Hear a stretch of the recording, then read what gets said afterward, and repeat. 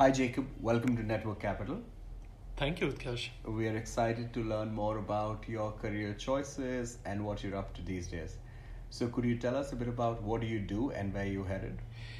Yes, at the moment I'm doing very little, which might not be a very good start of a career talk, but I'm in between two jobs, or at least two occupations.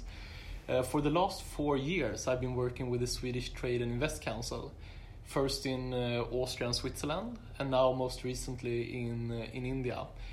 And that is something I've enjoyed greatly, and most importantly because it has given the insight into both public administration but also corporate life, so to understand the different motivations of these two stakeholders. For the upcoming future, I'm now heading back to university. So I previously have a master degree in engineering from Linköping University in Sweden, and having been a few years in career and working life, my curiosity has sparked again for some private interest that I think we might come back to. So I will in the first place do a second master in the social science of the internet at Oxford University, the Oxford Internet Institute, and then long term also pursue a PhD in the same topic. Oh, that's fascinating. So tell us more about how your interest got sparked in the social science of the internet, and what specifically are the areas within this space that interest you? Yes, I think the interest in the social science of the internet is more a reflection about the broad curiosity that I've had for quite a while. If I start from a different angle, already when I selected to go for engineering for my first master and also the undergraduate degree, it was not because engineering was my biggest passion. I actually already as a child was very much intrigued by society, by history, read a lot of philosophy on my own, and wanted to understand how societies worked and what made communities tick. My choice was more rational from the sense that I had gone a STEM program for my high school, and I did quite well and had an easy time in math and physics. And I thought that if I studied that officially, I would maybe still read books about psychology or philosophy. I would still be interested in Mark and Hayek in my spare time. Whereas had I maybe gone for history or philosophy for my university degree, I would more likely than not have studied Fourier transformation or Gauss distribution curves on my Saturday nights. So now it's more going back to my actual interest, and maybe these few years in adult life and career have gotten me the courage to actually pursue it, rather than just taking a degree that would prepare me for the workforce. So I think this is more coming back to my initial starting point. That explains the social science part. The internet is something I discovered way later. And the internet, I'm not here limiting in the sense of a search engine or a communication method, but more the evolution of technology and how central a part that is if we are to understand both our personal future but also our future as a society. And I know that maybe it's a poor reference to quote Swedish finance ministers in an Indian podcast, but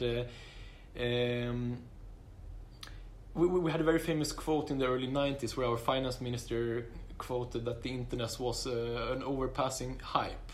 I think he didn't have to step down there and then, but it has been a laughing stock joke in Swedish media ever since.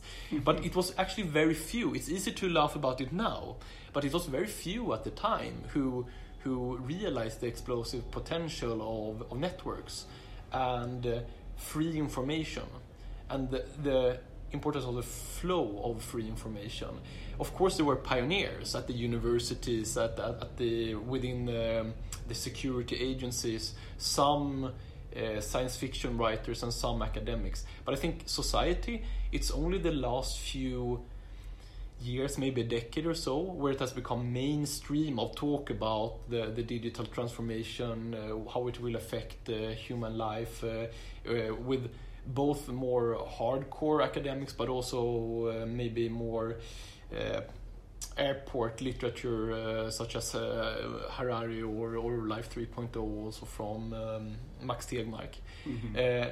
So I think internet for me, I only discovered when I started working how the platform economy created and concentrated the value adds to certain network facilitators.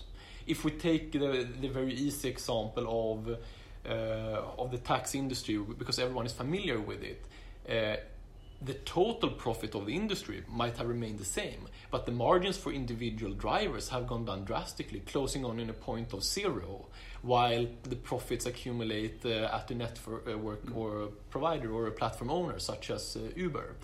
And another example that I like to think of for myself is actually entertainment.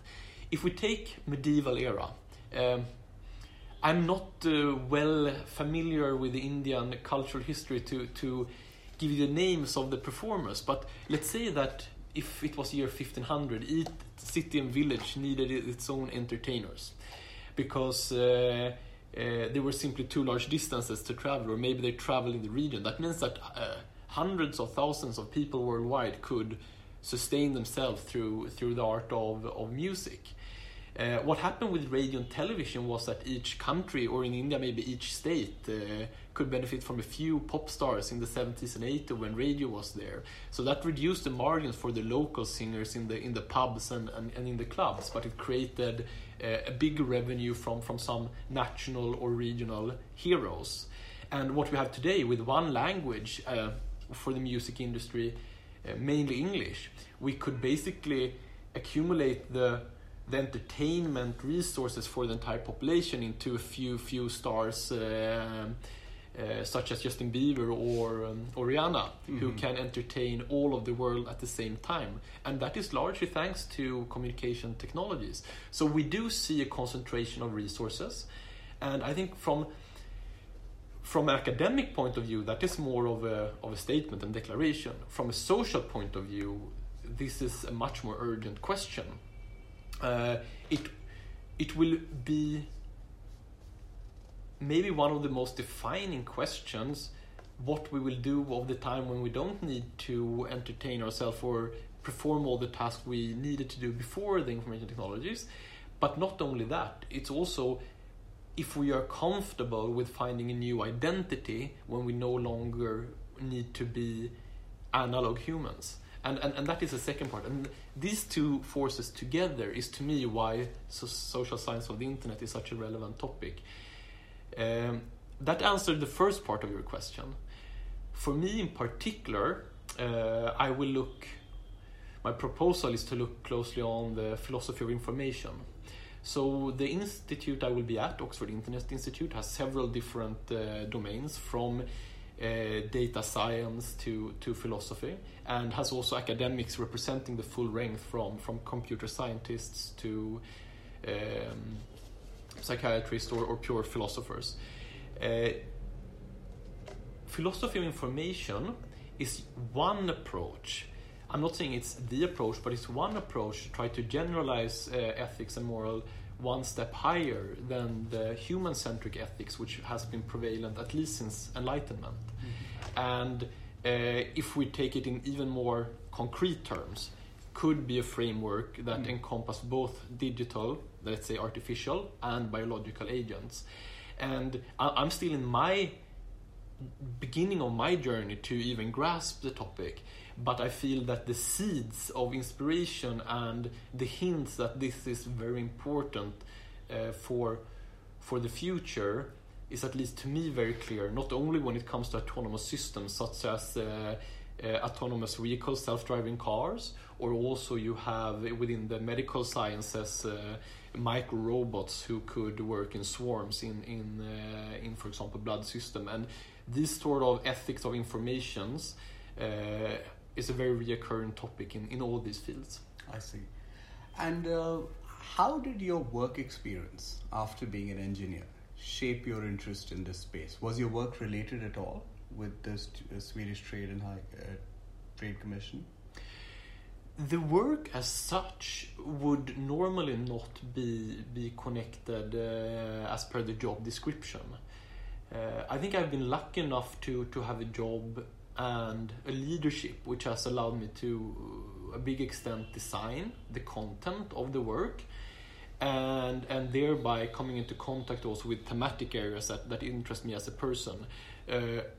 One or two examples of that is the innovation partnerships that I've been part of establishing both with Sweden and Switzerland, and now more recently with India and Sweden.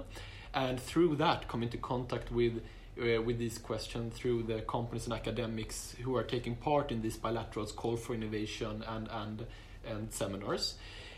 But in a way more hands-on way, it's to see how the companies, the actual investors, and the strategic leaders of the organizations that we work with reason and what they focus on.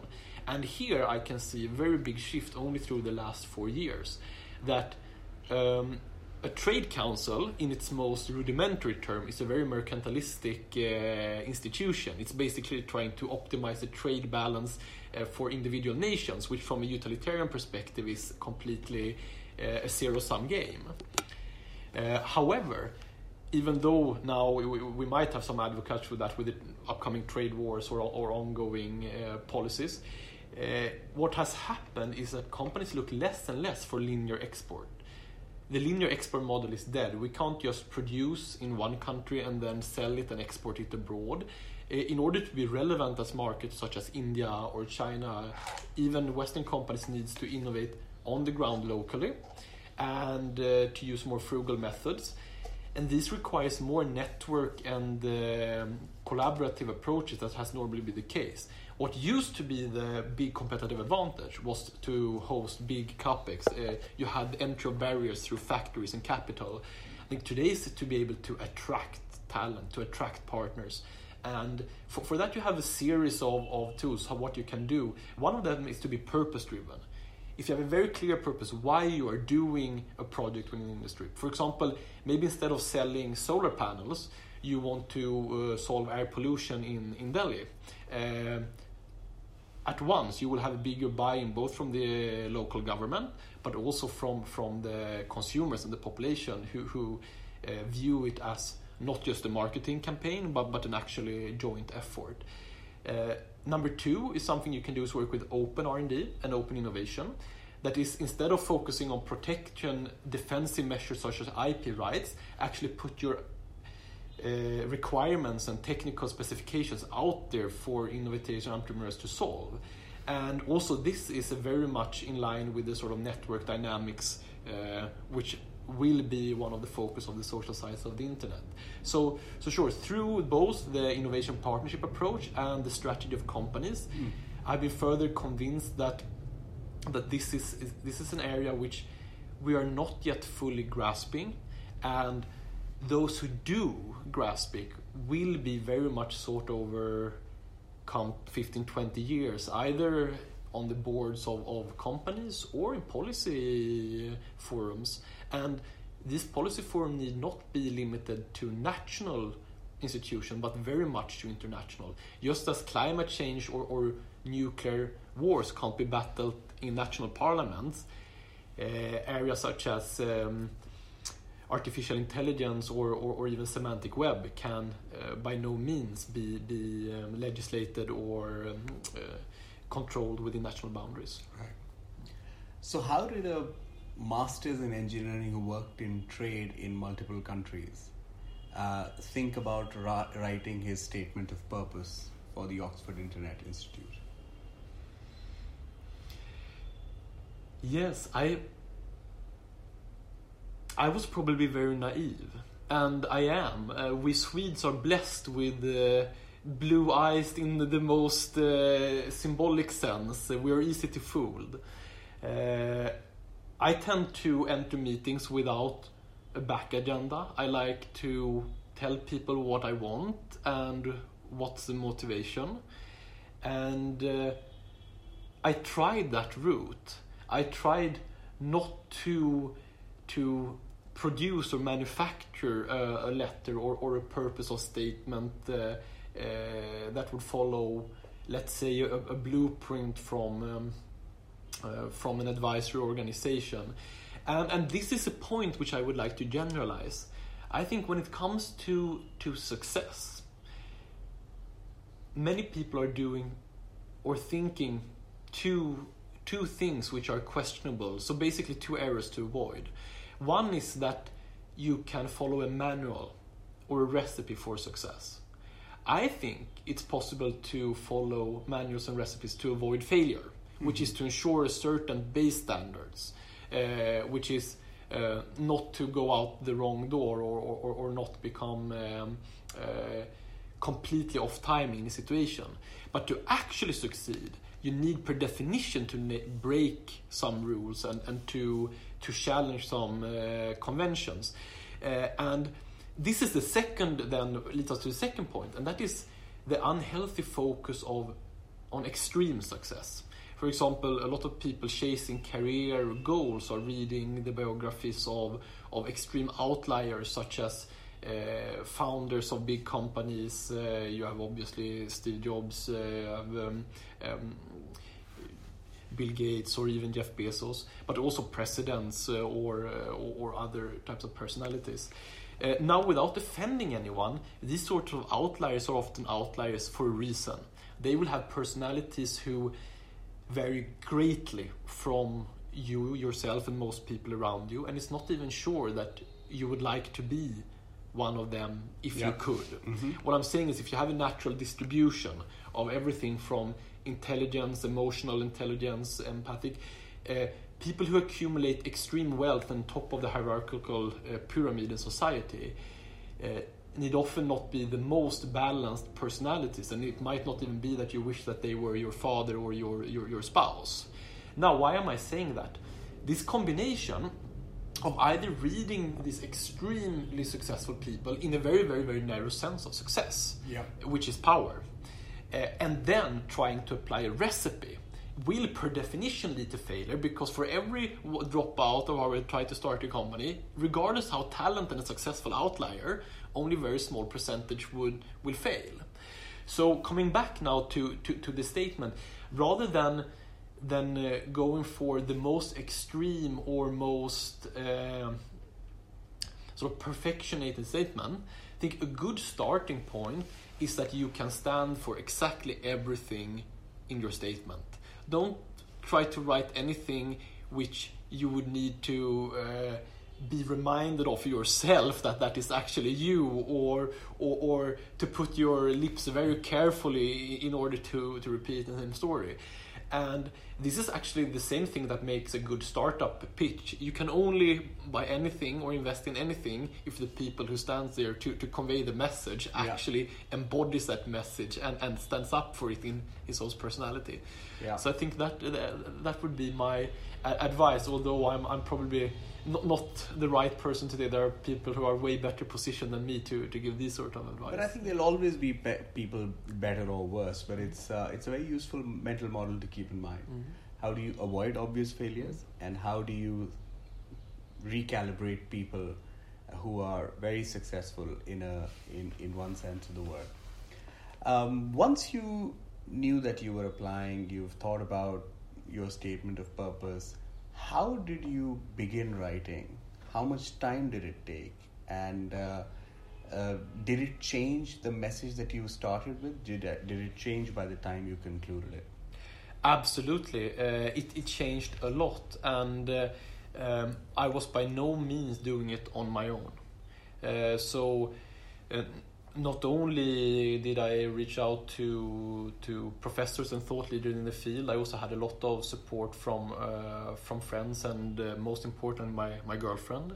She's currently studying in the US and is way more experienced than I in both the field of academics, but also in the process of application. And we did as a team work on the application for at least one or 2 months, and it did change a lot over the time. And for me, it was also partly uncomfortable, because when you're writing personal statement, you are putting yourself out there in the very utmost sense. And to get feedback on things you write is a process which you need to get used to, and sometimes one ends up getting a bit defensive to protect your psychology will tell you, no, what I have written is good. And what is so important is that you have people who give you feedback that you trust and that you respect, because it's only when you first have connected, I think, emotionally, whether it's a partner, as in this sense it was for me, or a friend or a mentor, a professor. It's only when you have connected emotionally and you're 100% certain this person wants my best, that you can be as open as you can towards feedback and input. I'm still not sure that a living being can be 100% unbiased or open to input without being the Buddha himself. That's another thing we need to work on, by the way, by being in India. But at least by getting feedback from someone you trust and care, who you know care about you, it's a good start. Yeah. So what was the journey like? So you started with the problem statement in mind, and iterated. Walk us through the process. So for that, we need to go back a bit to the actual topic. Sure. Because for me, this is very little about academics. It's very little about the title, or it's actually even very little about career choice.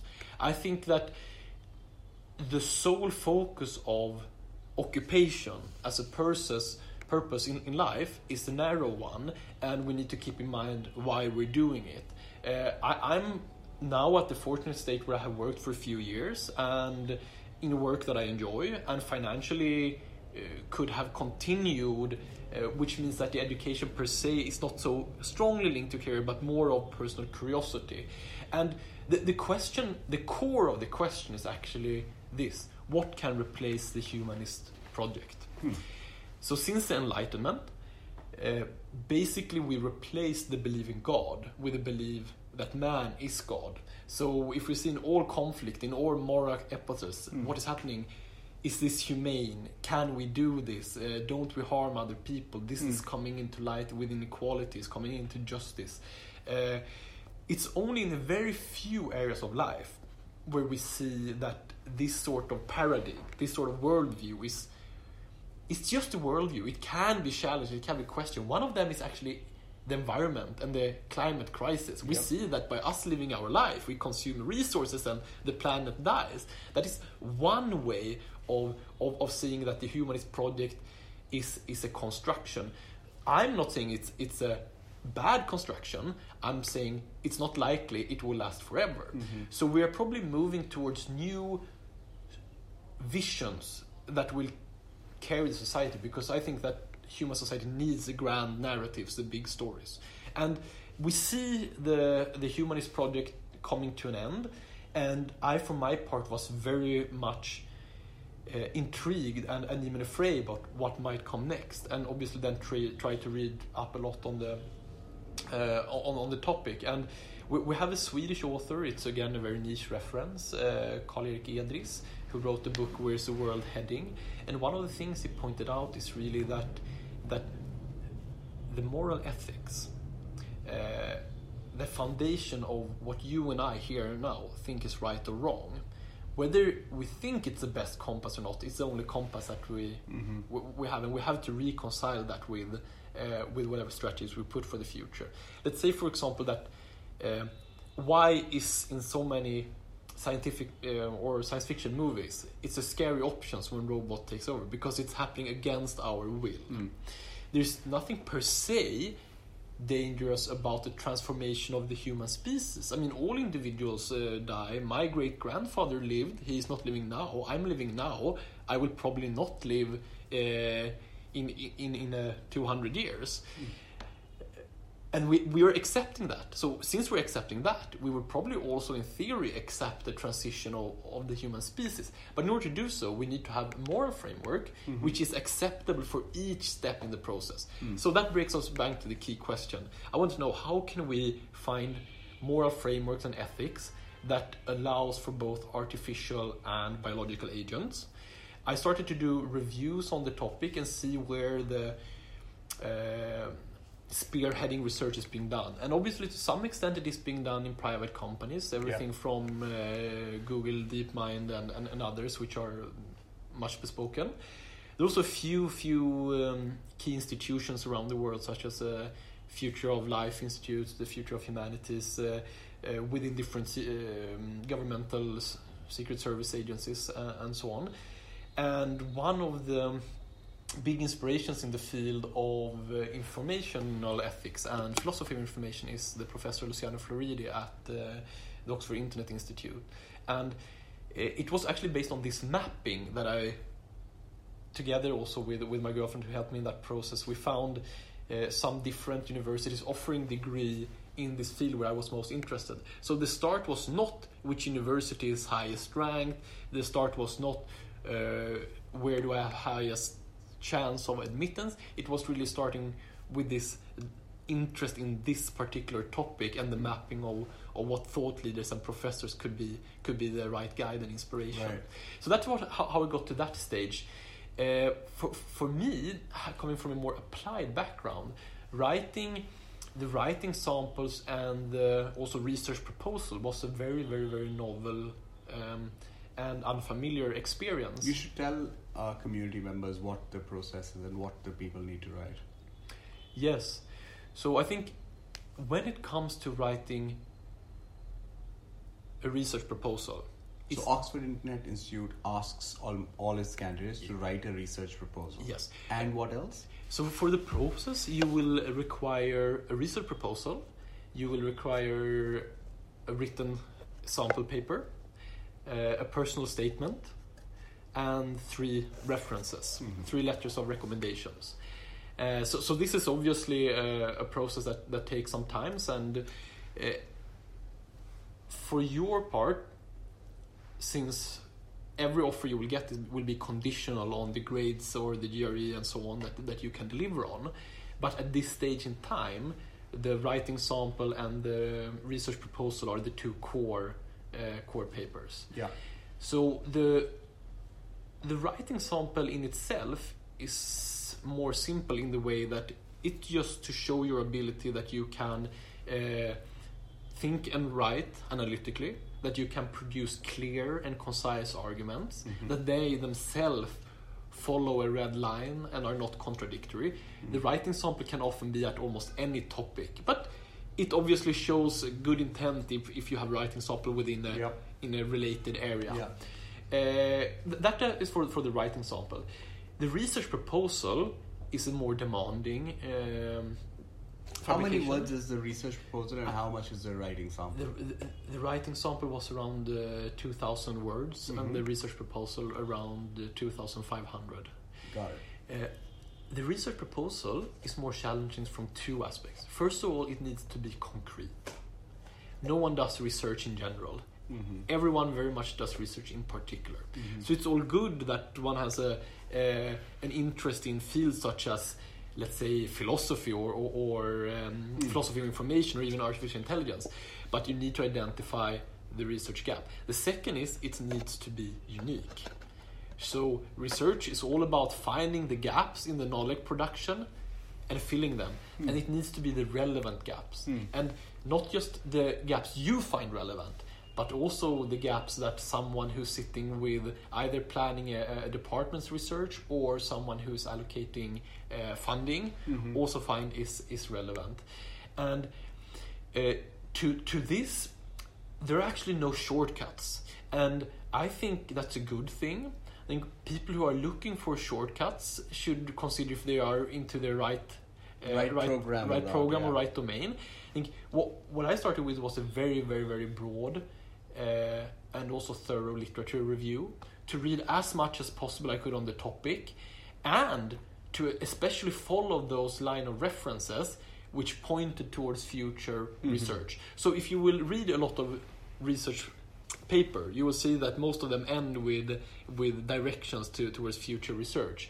And if you can triangulate such recommendation, maybe from 2 or 3 different authors, and especially recent in time, that still is based on a line of academic traditions from the big macro thinkers, then you're probably on to something. And one thing that I discovered during my very initial literature review was that philosophy tends to be quite theoretical. Which can be worrisome to an engineer. Absolutely, and some might even mockingly call it for armchair philosophy, which is wise men with grey beard sitting and telling each other anecdotes. There is a competing line of academic tradition called experimental philosophy, which is very closely linked to how moral psychology is working, where you go out, you conduct experiment and service on people, or maybe even conduct simulation. And I saw that for philosophy of information, there was a niche that so far, because it's a very young and also evolving and emerging topic, there has been ideas put forward, but very little has so far been validated, simulated, conducted in any sort of practical way. So the question that I put forward is, to what extent is philosophy of information, does it harmoniate with present day human moral preferences? Right. And that can be tested through many ways. One is to model such scenarios in let's say simple programming and run them. Another would be to formulate surveys online or elsewise to match people's choices and preferences with the logical outcome of such a moral framework. And if we look at the process again, this was by no means an easy pick. There were competing ideologies and questions that intrigued me. One maybe thing that is of interest for people in general when they are writing research proposal, and which I probably failed at, is to try to link whatever research question you have into abstract concepts of society, such as, for example, power, gender, race, equality. By doing that, you will naturally need to design your experiment in a more diverse way. You will also tap into the existing structures, because you have school of thoughts who are working on these issues, and you will find interest groups who are very much endorsing this line of research for one way or another. And it also ensures that you have a certain level of generalizability on your research, which is very important. So whatever research finding comes out should not be research specific. It should be generalizable to a more broader domain. I see. So what was the process of editing like? I know you took support from some friends and family, but what did you keep in mind, and how did you make it, say, from a 5,000 word document to a 2,500 word document? Yes, the proportion writing versus editing was definitely no more than 30 or 40% writing and 60 to 70% editing, definitely. And when you were editing, what did you keep in mind? Yes, really? There were a few tricks which I by no means was aware of myself, that I learned and got taught throughout the process. One of that is the importance of connecting each sentence and each paragraph to each other. I think based on my personality and also my eager curiosity for the subject, I tried to spec as many interesting line of thoughts and reasoning as possible into the document, basically wanting to show everyone how much I've read or how interested I am in this, and also to put out actual potential research question. Far more important than that is to have the clear red line. You should be able to read every line following the next and understanding how they are connected. So using the connecting words in the beginning and the end, giving hints to where the next paragraph will start, and using backwards references in the document. That sort of glue is essential. And that was something that I had to work a lot with myself. Now, this can seem contradictory to my second advice, but it's actually not. And that is to keep it short, and the one way of doing is to make damn sure you're never repeating yourself. Right. A lot of people, me included, repeat ourselves many times, and we do that by saying things over and over again with different words. For example, that is what I just did here. So when you go through and edit the document very thoroughly, make sure that every single line, every single sentence says something, and it says something unique. Right. Filling sentences or repetitive reformulation sentences need to either be removed or merged. Yeah. And one of the most common thing that I needed to do through the editing process was to take two sentences which said roughly the same thing and merge them to one sentence with encapsulate both. And that way I could keep the red line and still shorten it. So to repeat and to be very concrete, use a lot of connectors, both in between sentences and between paragraphs. Number 2, make sure that each sentence is unique and says something. Only then you can keep the length of it. That's super thorough. Thank you very much for sharing it.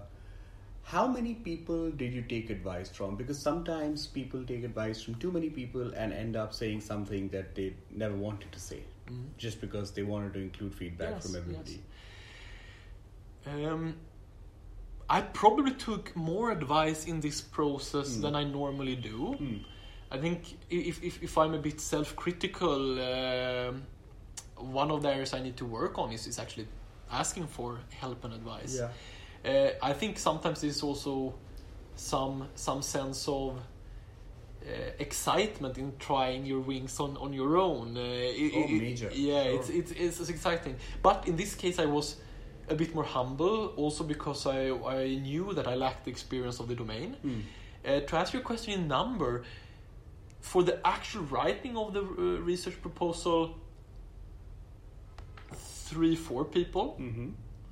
And then with a heavy overweight of 1 or 2.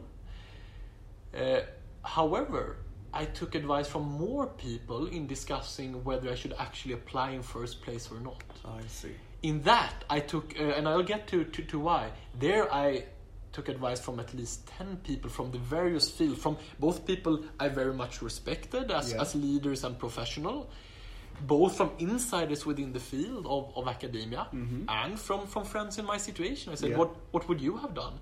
And here I got a very, very wide palette of responses. Tell us about it. One way of looking at it, and this might be a bit again, to draw too much on simple conclusions, but different institutions vary in importance over time. And one example of that is, let's say, the churches in Europe. So during medieval era, the Pope and the churches were almost almighty, and they rivaled the Holy Roman Emperor of power. Today that is not the case, but the church still stands, the Pope is still there, and the priests are still there. Even in Sweden, a country which is to 80-85% secular. Why am I saying this? I also think that the role of the universities will change, and the academia, over the coming 30 and 40 years, and I think that the long-term trend is that their importance and structure is eroding. I think with alternative facts, with private research institutions, with a different view on epistemology and authority, formal titles and locations will matter less and less. Right. I bring this forward because a lot of visionary thinkers that I respect reminded me that going to a famous university is not what is important in the future. It's maybe to build informal networks. The titles will be even less important. I mean, long gone are the days where you got a job because you could write civil engineer or doctor on your visiting card. So very much aware of that happening. The other part of the advice I got was, where can you have the most resources and time to develop your own personality and to think? And to me, that in the end was a piece of advice, the seed of inspiration that got stuck in my brain, that I'm happy where I am, but I still spend my 8 working hours of the day, which more often than not gets to be 9 or 10, delivering on other people's visions. And one of the things that academia, now in the first place for the master year or in the more long term during research, is the freedom to, during the days of your life or this period of time, actually read and conduct research on what you think is most important. Exactly. Research, yeah. And this time and resources for reflection and mentoring was in the end for me the more important factor. Yeah. So to answer your question, to orient which direction to go in, I took advice from as many people as possible, and especially people that I knew had insight in the field. For the writing itself, 2-3 people for the content, and then 1 or 2 more for proofreading. Right. And I mean that's just a hygiene factor, not to send anything in that. And did they change anything major, or just a little bit here, a little bit there? More a bit here and there. Okay. But I think that also has to do with the process of writing, that I put a lot of hours in the beginning to read and to produce the hard content, the ideas. Mm-hmm.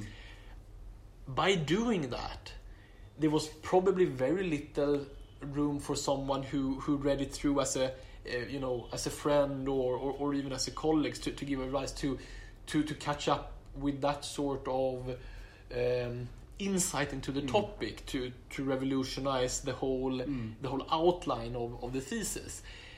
Of course, that might have been useful, but it's very difficult for someone to deliver on that. Right. When it comes to language, things changed quite a lot, and I also have to take account for the fact that English is not my first language. It's also not my second language. So I'm writing this in my third language, and that means I have a limited vocabulary, and I do rely on citations from my pre-readings and from my supporting network to perfect that research proposal.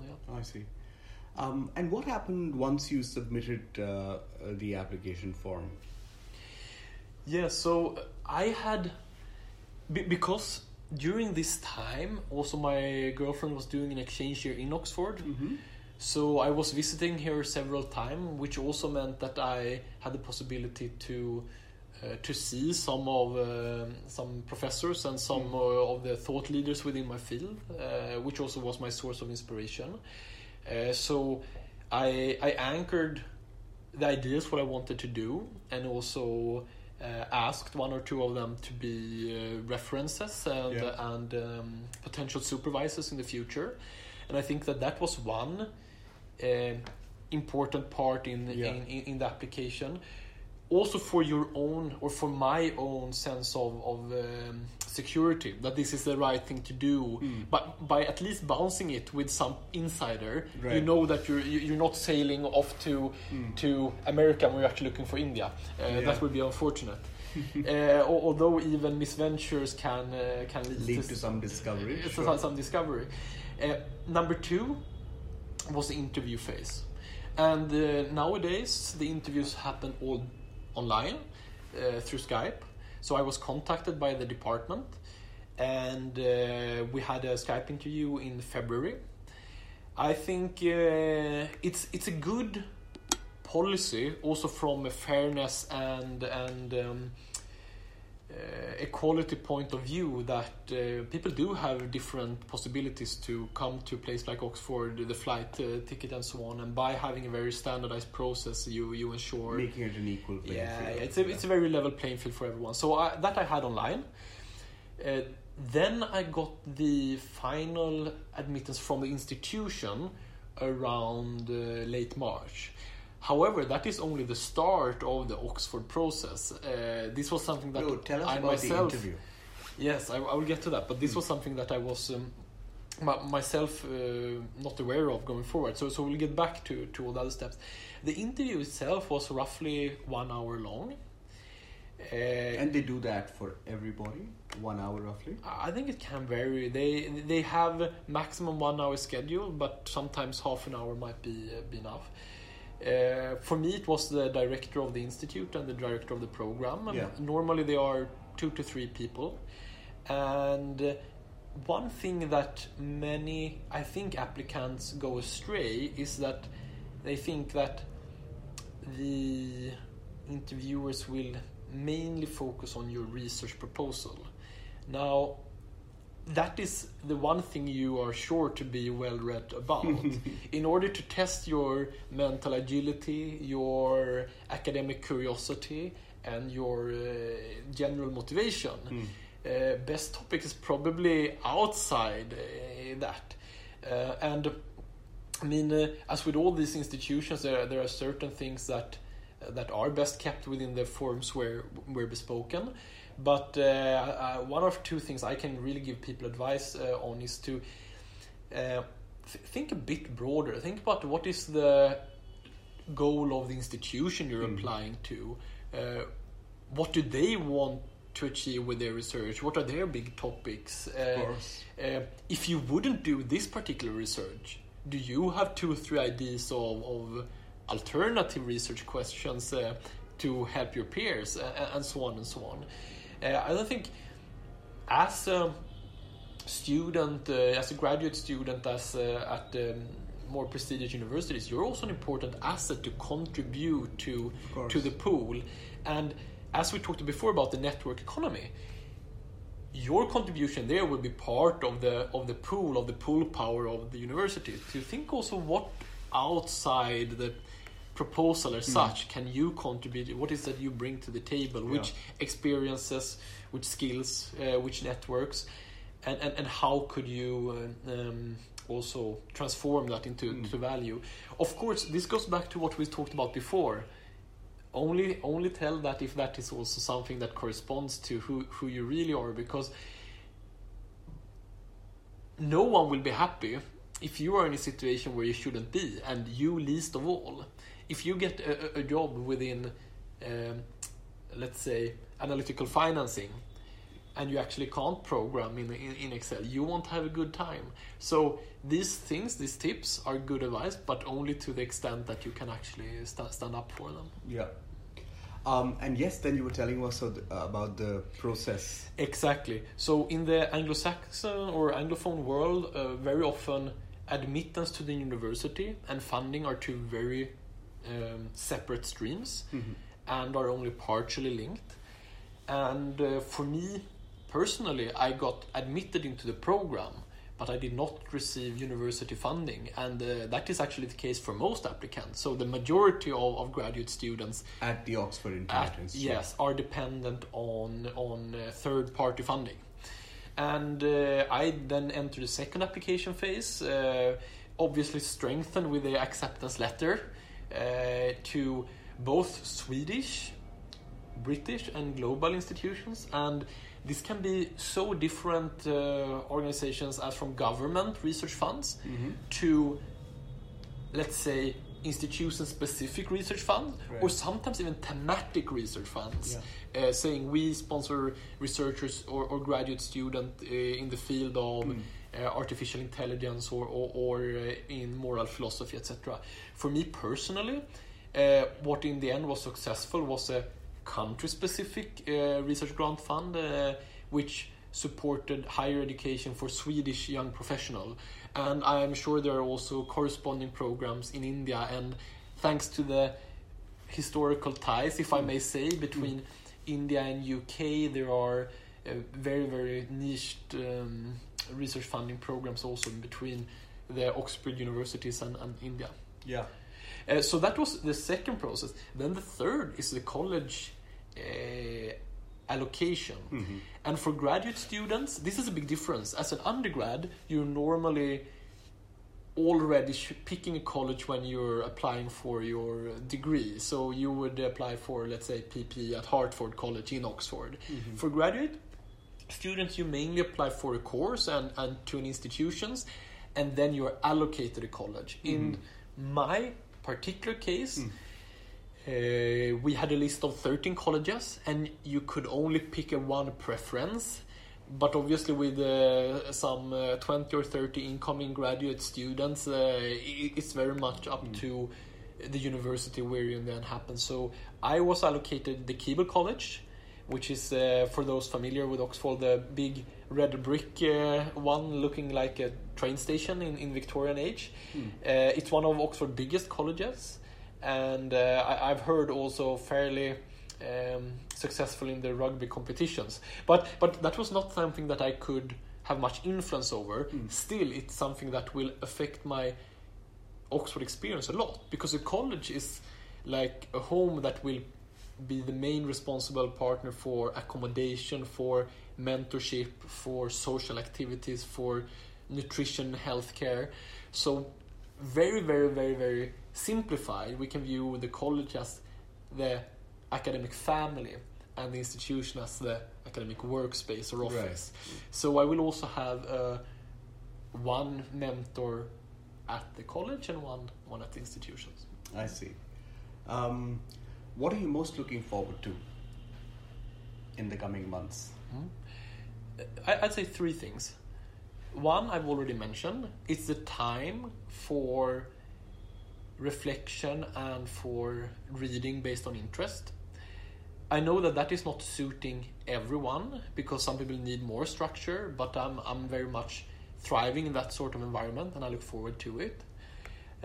Number two is the inspiration of thought leaders and peers. So I'm very humble for the fact that the sort of students, colleagues, and also professors I will engage with in Oxford are among the best in the world and conducting cutting-edge research on a daily basis. And for me, they're all about being in the right ecosystem and ask the right question. I think by asking the right questions, I will advance myself probably more than during my own studies or research. Third is change for the change of sake of change.